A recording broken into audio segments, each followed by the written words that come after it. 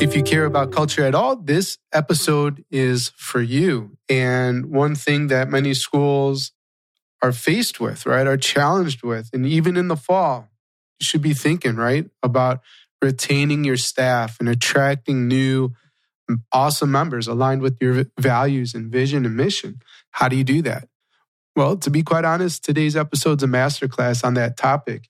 I took a ton of notes. I'm telling you that right now on what I learned from Dr. Lisa Stanley. I think you'll learn a lot around culture as well. The last thing I'll say, and this might be unpopular, but culture isn't found in all the cute like candy bar type activities I see on social media. It's not about donuts.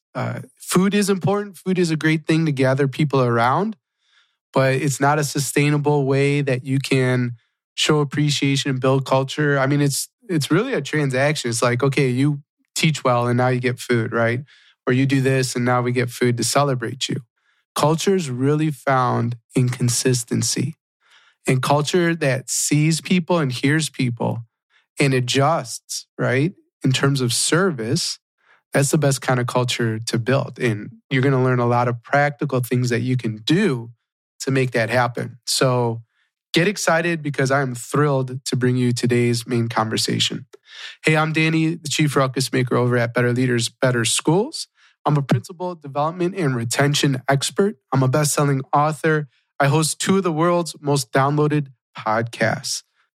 And this show is for you, a ruckus maker, which means you've made 3 choices. You've committed to your continuous growth. You've committed to challenging the status quo, and you have committed to designing the future of school now. And we'll be right back after a few messages from our show sponsors. As a principal with so much to do, you might be thinking constantly, where do I even start? It's a good question. And that's why I created a 12-month principal checklist just for you. When you download it for free, you're going to get a 12-month checklist that identifies general tasks that every campus will want to do each month. But the checklist also includes space where you can write campus-specific items and 2 opportunities to reflect on what worked and what you want to continue doing, and what didn't work and what you want to change or improve. When you take action on this checklist for a year, you will have built a leadership playbook for your school, and you won't have to reinvent the wheel or feel like a first-year principal all over again. Go to betterleadersbetterschools.com/principal-checklist to download for free right now. Develop your structures, systems, supports, and culture for excellent teaching and learning in every classroom for every student as a part of Leading Learning, a brand new certificate of school management and leadership course from Harvard. Get started at betterleadersbetterschools.com/Harvard.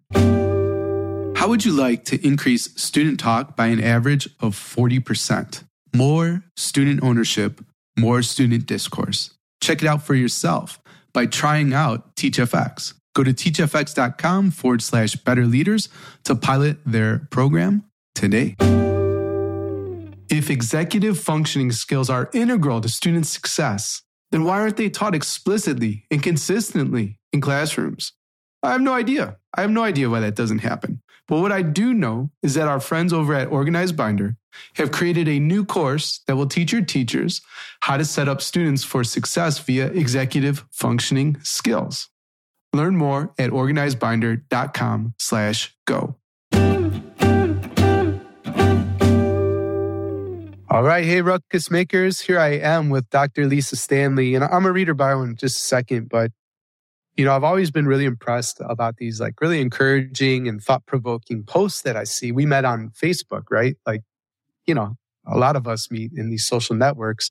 And something else that I just really admired, and we're going to get into this in the main topic of the conversation.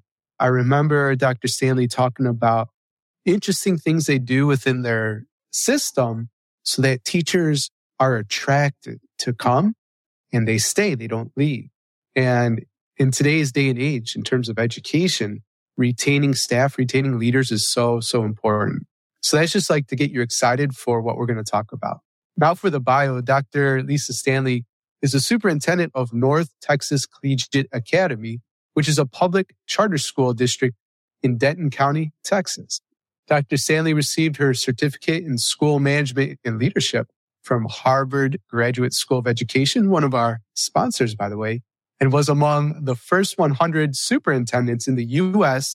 to earn National Superintendent Certification and is a member of Southern Methodist University's District Leadership Fellows 21-22 cohort. Her focus on improving teacher retention in high-poverty schools has created a sustainable teacher pipeline with 93% of staff returning every year and 45% staying with the district for at least 5 years. Dr. Stanley, welcome to this show. Thank you. It's great to join you today. I look forward to our talk. Yeah, well, here we are. And I've been looking forward to this show for quite a while, as you can see from the smile on my face. And I want to start with a text message you received. It was during the pandemic, and it really was a paradigm shifter for you. And I don't know that I've ever received a text that was like that for me. But can you bring us to that moment and tell us about the text? Sure.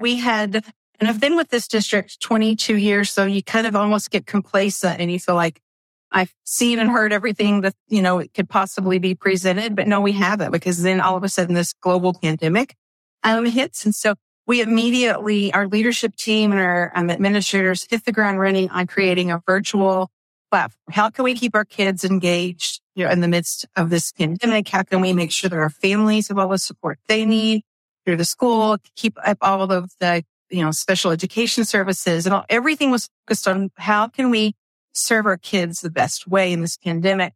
And we got a text message from a teacher who said, "You've rolled out all of these devices and hotspots to every family.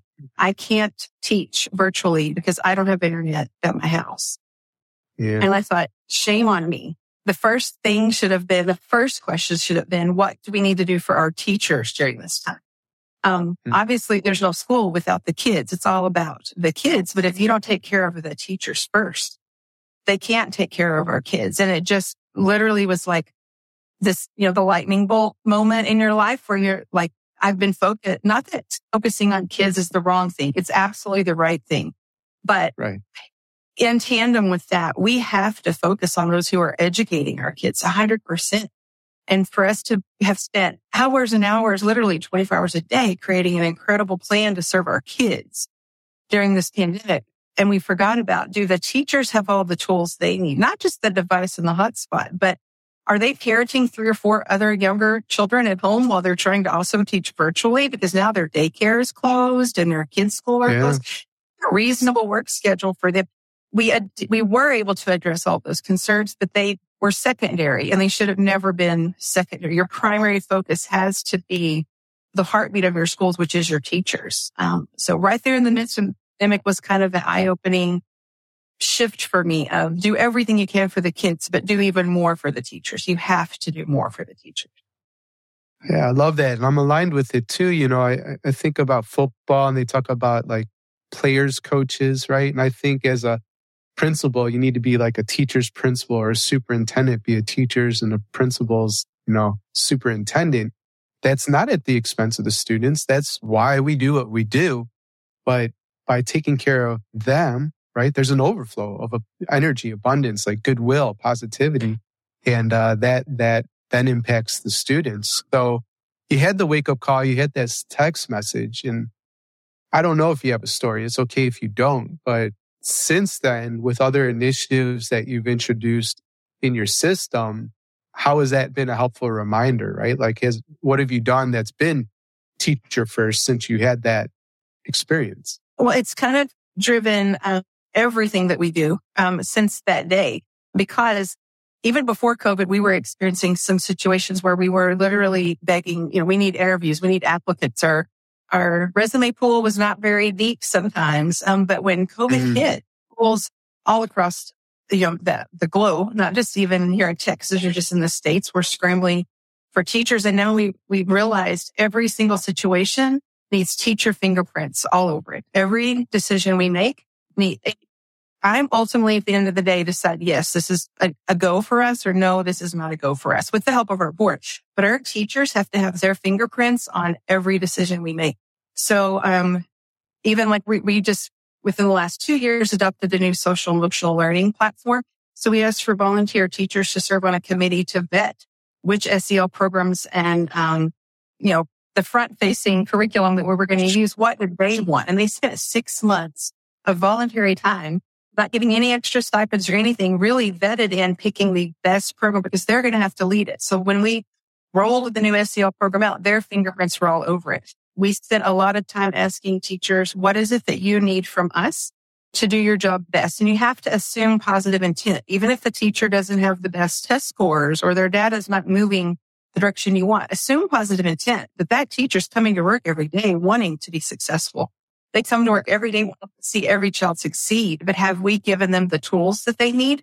Have we given them the training and the professional development they need? So a lot of conversations with teachers, literally just one-on-one with teachers, because they don't always do it in a group, right? People don't always feel comfortable in a big group of 100 other teachers raising their hands saying, I don't understand the new ESL curriculum, or I need more training on how to use document camera. They don't feel comfortable with that. So we do a lot of very informal conversations where we say, we're here to serve you.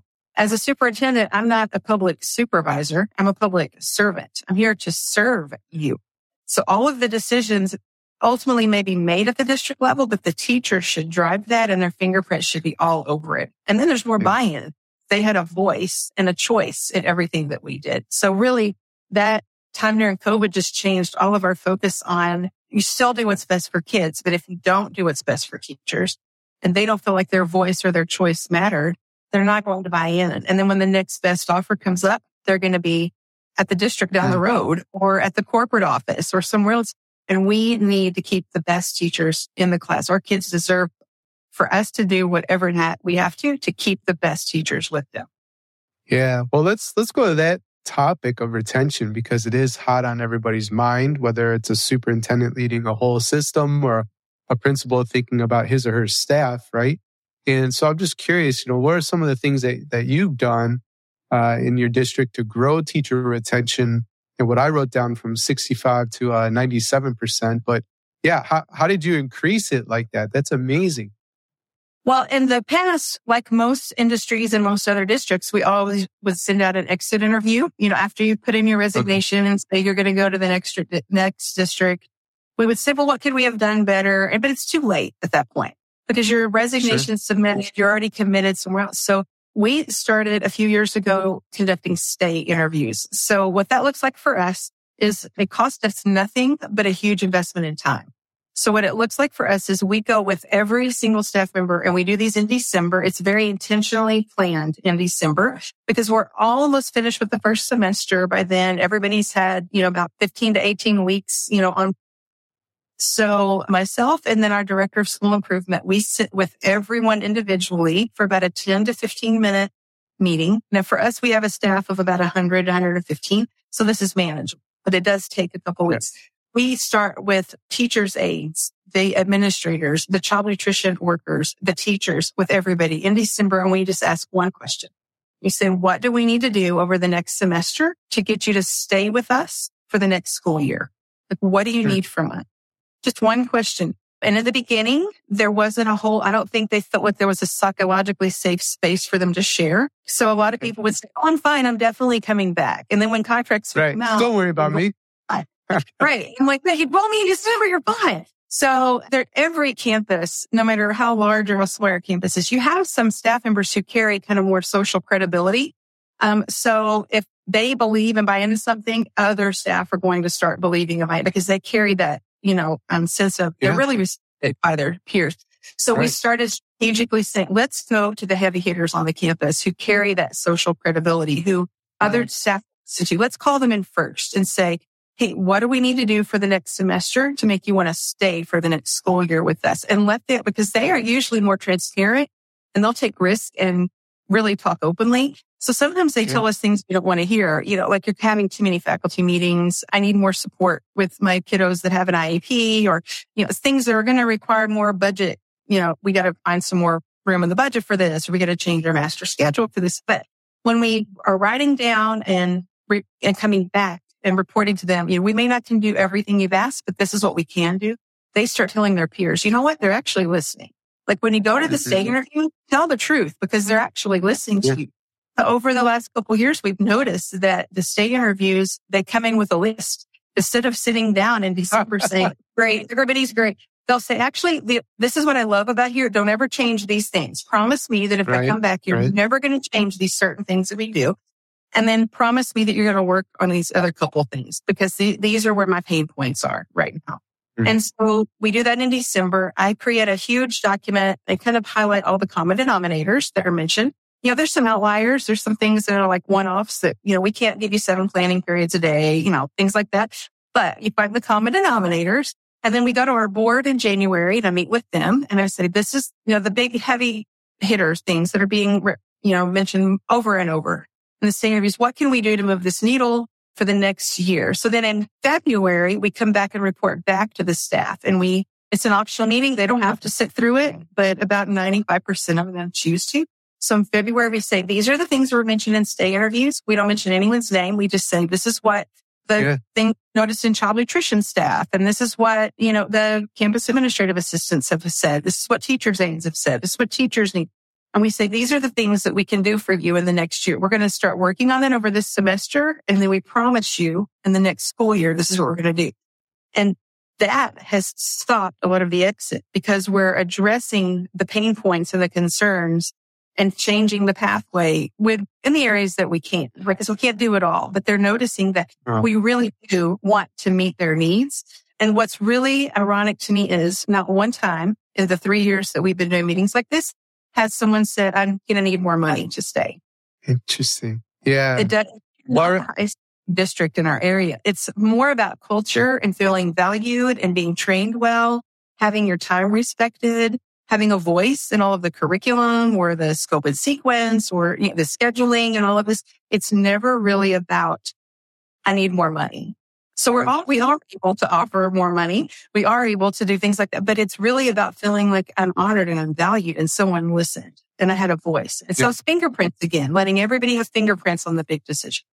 So the stay interviews help a lot. And then we have what I call our goal getters, because every staff member has a goal for themselves. So we ask all of the staff, even if it's a child nutrition worker or an after school care part-time person, a teacher, what are your personal goals, 5 years from now? What can we help you with? And some of them will say, I would really like my GED, or I would like to learn to speak English because we're in Texas. We have staff members who English is first language. Some of them say, I would really love to earn my master's degree. Or some of our paraprofessionals say, I would love to become actually a certified teacher. So we have invested a lot of time and financial resources in helping our staff achieve those goals. So knowing those goals of the staff, what's important to them, and helping them get those goals, because and that does require an investment of finances. But I would rather spend the finances empowering and building the capacity of the staff that I already know they love the mission and vision of our schools. I already know their heart for kids, than spend that same money marketing and onboarding a whole new crew of teachers and staff every single year. So you're going to spend the money one way or the other.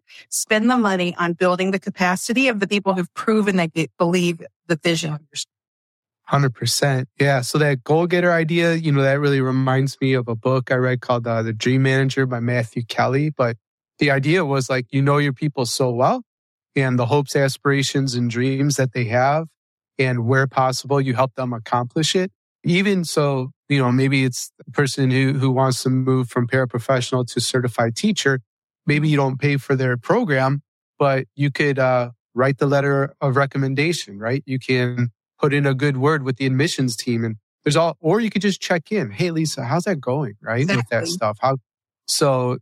That's really cool. And after school study groups, we'll help you. We'll tutor you. We've got principal helping tutor different staff members, getting them prepared to go take their certification test. Let's flashcards if we have to. We're going to help you meet this goal. And it's a role model for our students, because a lot of our students are, we're about 97% economically disadvantaged. 27% of our students are experiencing homelessness. So for them to see that our teachers and our staff are overcoming barriers such as time or money or language or maybe a learning difference or any cultural difference that they have. We're helping them overcome any barriers that might stand in their way to achieve their goals. It's directly impacting our kids as well. 100%.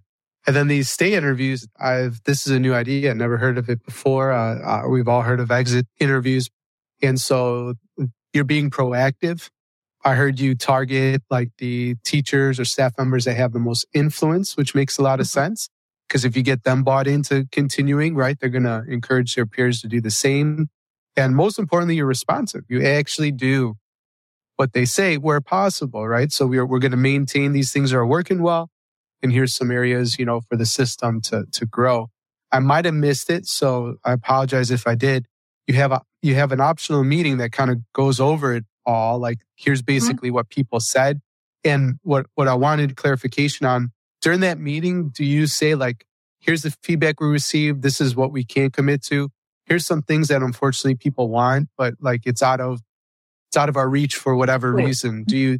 Yeah, okay. We do and I think I'm glad you asked it because it's important. Some people want to know why. If you can't do it, why not? And if they understand the why behind it, they can accept the decision a lot more. So we've had just various things that teachers have asked over the years, and we may not be able to do it, but we explain to them why they don't. And you wouldn't expect a teacher to understand the overall budget of a school and where all of the money goes and how much goes for just maintenance and operations versus, can be spent for salaries. So they're seeing, well, like you got these millions of dollars in ESSER. Can we all have a huge bonus? Well, we also have to address these other things with it. We need to do indoor air quality and busing and, so sometimes you sit down and talk about that and they just need to understand the why. And for us, there are some things that we're not willing to negotiate on because we feel like that they don't have the return on investment for our students. And again, all of this is done because we want our students to grow and you have the experience they need, but you have to explain the why. And we've never really had anybody call out and say, I don't agree with that. I don't believe it. They truly just want the communication and the transparency more than anything is what they want. Right. And we tell our staff all the time, the power of the positive phone call, right? I mean, how many principals or superintendents have said, make a positive phone call home to your kids' parents and build those positive relationships. But what are we doing to build those positive relationships with our staff and make sure they feel connected and they know what's going on as well? So that's another thing. If I can just throw this in, we've done, it's free. It just costs you your time. But if you're ever in a classroom serving a teacher and they just did a great job with something, ask them to pull out their phone and call somebody that they love, that they think will answer right then, like in front of their kids. And they'll pull out their phone. And I'm like, call your husband or your mom or your best friend. Get somebody that loves you on the phone right now. I want to talk to them. And they kind of look at you like, okay. But they do it. And then you just get them on the phone and you say, hey, I'm their superintendent. I just want you to know, I just witnessed the most rock star literacy lesson. English is not their first language, but your wife or your sister, whoever this is, just rocked this. And I know you're just as proud of her as we are. And I just wanted to take a second to say, I am so proud of her. And I hope she works here a long, long time. And then the kids are cheering in the background because they want to see the teacher spotted. The teacher's crying. Yeah. You cannot buy culture by putting donuts in the break room or letting teachers wear jeans. Those things are not going to change the culture of your campus. But those deep relationships and really recognizing that somebody may not have the data you want yet. They may not be that master teacher yet, but assuming that positive intent, they are soaking up everything you're pouring into them. Your kids are getting that return on the investment. Make the phone call. Aviva would go, the principals will email me every month a list of teachers or staff members who've gone just above and beyond. So then I pull out their emergency contact from their HR file and I call that person at night and say, hey, there's no emergency. I'm not calling you for anything, but I just want to let you know you're listed in their files as somebody that's important to them. And I just want you to know how proud I am of them and give a specific reason why. I get so many thank you emails like, oh my God, nobody ever. I've been in education 28 years. No one called, told my best friend that I was doing a great job before. But it means so much for the kids. Why wouldn't we make a phone call for the staff? It's free. It just takes your time. But now the teachers are starting to do that to each other. And after a recent meeting we had with our full district, one of our sweetest teachers came to me and said, pull out your phone and call somebody that you love. And I'm like, oh, I get it. So I called the board president. What's happening. I called the board president and she's like, hey, I'm here with Dr. Stanley. And she just told us, blah, blah, blah. And I just want you to know we love her and we hope to keep her around for a long, long time. And I'm like, So do I, because my contract's coming up in a couple of years. But it's catching on because the culture of noticing and recognizing, it's not even about money. Notice and recognize. It's just recognize and reward right in the moment. Just right in the moment, let them know they did a great job. Yeah, last night I did a training on culture, and what you're illustrating, because I said continue to do the food and like celebrate, right? But understand that at scale, that's not sustainable. And what really builds culture is consistency, right? And so what we're talking about here, the stay interviews or just these positive phone calls home that we do for students, do it for adults. It feels just as good. It's consistent culture building. And the last thing I forgot to highlight as well that I really appreciate about your model, it isn't always about the money, and often it's not. And that got you on this show because I remember you saying that teachers will drive past higher paying districts and further from their own home to work with you because of the culture that you're building, right? And they're aligned with the values and how, you make them feel. And through it all, it's really just about seeing and hearing your people, that they're not invisible, that they're not just a worker, right? There's so much more. And we're not replacing. You do this. No, yeah. So brilliant. Awesome. Well, now's a great place to pause and get some messages in from our sponsors. When we get back, I'd love to ask you about your motto, which I love, over serving the underserved. Absolutely. The Better Leaders, Better Schools podcast is proudly sponsored by Harvard's Certificate in School Management and Leadership. I know many mastermind members and many ruckus makers who listen to this show that have gone through the program and have loved the experience. But don't just take it from me. Let's hear how some of the Harvard faculty describe the impact and their heart for this program. Leadership is joyful work, empowering others to do their best work. Principals do that with teachers, and teachers do that with students, and empowering others to educate themselves or to be educated is just one of the most important things we can do in this world. We're building people. We're building the next generation of leaders and educators. Learn more about the program and apply at betterleadersbetterschools.com/Harvard. What do you see in your classrooms? And how did you see it? As a principal, you can't be everywhere at once. So how can you help support every teacher in the building? With TeachFX, teachers can gather their own feedback without relying on classroom observations. The TeachFX instructional coaching app is like giving every teacher their own instructional coach whenever they want it. Ruckus makers can pilot TeachFX with their teachers. Visit teachfx.com/betterleaders to learn how. That's teachfx.com/betterleaders. As students progress through their K-12 experience, schoolwork only gets harder and more complex. Yet at the same time, students are asked to be more independent in their learning. Young people struggling with executive functioning skills will fall further and further behind. The pandemic, let's be real, it's only made things worse. The remedy is found in equipping students with executive functioning skills. Our friends at Organized Binder have released a new self-paced course, and it teaches you how to teach these executive functioning skills and set up your students for success. Learn more at organizedbinder.com/go and start setting up your students for success today. Again, that's over at organizedbinder.com/go. All right. And we're back with the culture like wizardess, like just the best at culture, Dr. Lisa Stanley. And I've learned a lot in this show already. This has been great, and I've been taking notes, so thank you for that. But you have a really compelling motto, right? To overserve the underserved. And can you just, tell me what that looks like in the day-to-day? Sure. Like I said before, with our district demographics, we are about 97% economically disadvantaged, and 98.5% of our students are considered at risk according to state indicators. 27% of our students experiencing homelessness. And then as far as our ethnicity, we have a beautiful student body. It's about 90% students of color, with Hispanic being first, and then African American second, then two or more races, and then white. But just knowing some of the barriers our students face if they're experiencing homelessness, or about a third of our students have a parent who is either currently incarcerated or was incarcerated within the last 24 months.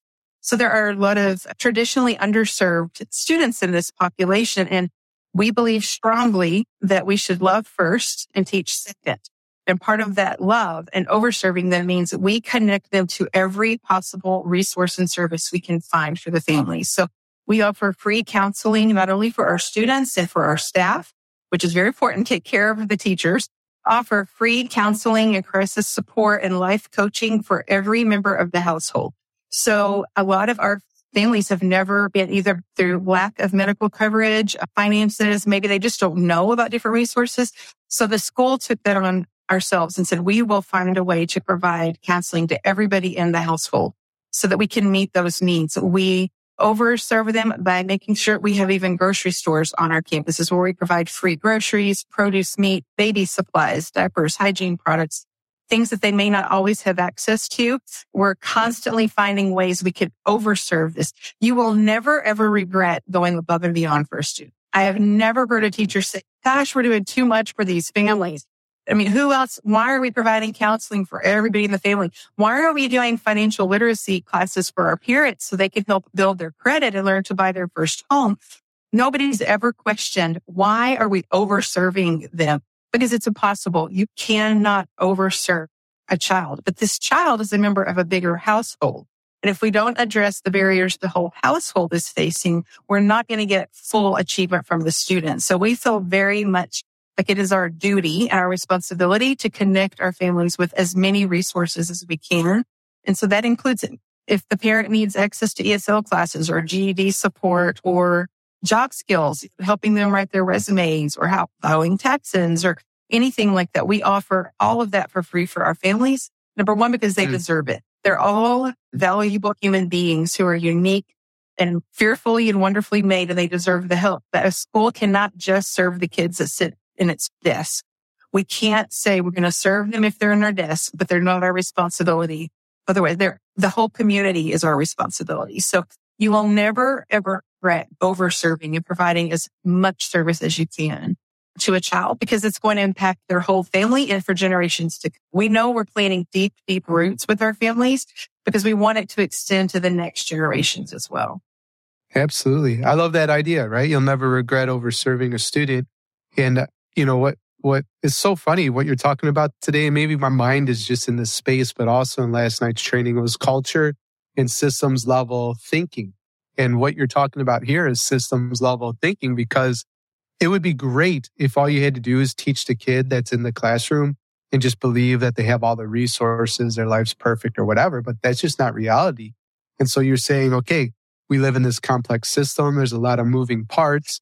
And so how do we provide resources to the family, to the, the structure outside of just the classroom and the school, so that kid that we ultimately do care about succeeds, right? So It could look like life coaching. It could look like financial literacy and all the other great things. I guess my follow-up question would just be, you don't have to go into great detail, but I'm just curious, like, how do you go about setting up something like we provide coaching or, these services, right, for all our families? Like, how, it just seems really hard to do. So make it seem easy for me. The benefit that I have is being 22 years with this district. I haven't been the superintendent for 22 years, but as a principal and then an assistant superintendent, and now I'm in my 12th year as the superintendent. So the benefit that I have are strong community connections. And so and the power of social media has been so great. So there is no shame in my game. I will literally reach out to any organization, any nonprofit, and just say, this is what the families I'm serving need. How can you help us? And then we want to give back as well. So our students, every grade, every class at every campus from pre-K and up, all do community service because we want to also give back as well. But it's through deep connections with our community. And maybe the person at the United Way office can't help me with what I need, but she knows somebody at another agency that needs. So it's all really, to me, every relationship you have is either just a transaction or it's a transformation. Everybody you meet, just having we're just having a conversation. You're going to forget me tomorrow. But I want my conversations about our school to be transformational, where you can't forget North Texas Collegiate Academy. When I talked to you and I told you what our kids needed and what we're willing to do for them, you're going to remember that. It's going to transform you. And you're going to hear about some other organization that offered something. And you're going to go, you know what, call that girl over there because she wants this for her kids. So it's all about relationships and connections with the community. Yeah. Okay. Got it. And I just want to highlight a Facebook comment here. The person said, I once worked in a school where there were students who had one or more parents incarcerated. And sometimes it was difficult to help them also because of the biases, right? And so I just want to acknowledge, right, that does exist, those biases, and, way to be a champion for families and for students that need your support. All right. Well, Lisa, let's get to the last 3 questions I ask all my guests.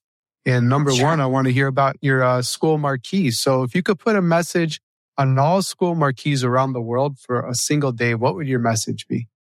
My message on all marquees around the world, I think, would be, there's a Zig Ziglar quote that says, children are our only hope for the future, but we are their only hope for their present. Yeah. I think that's a powerful reminder.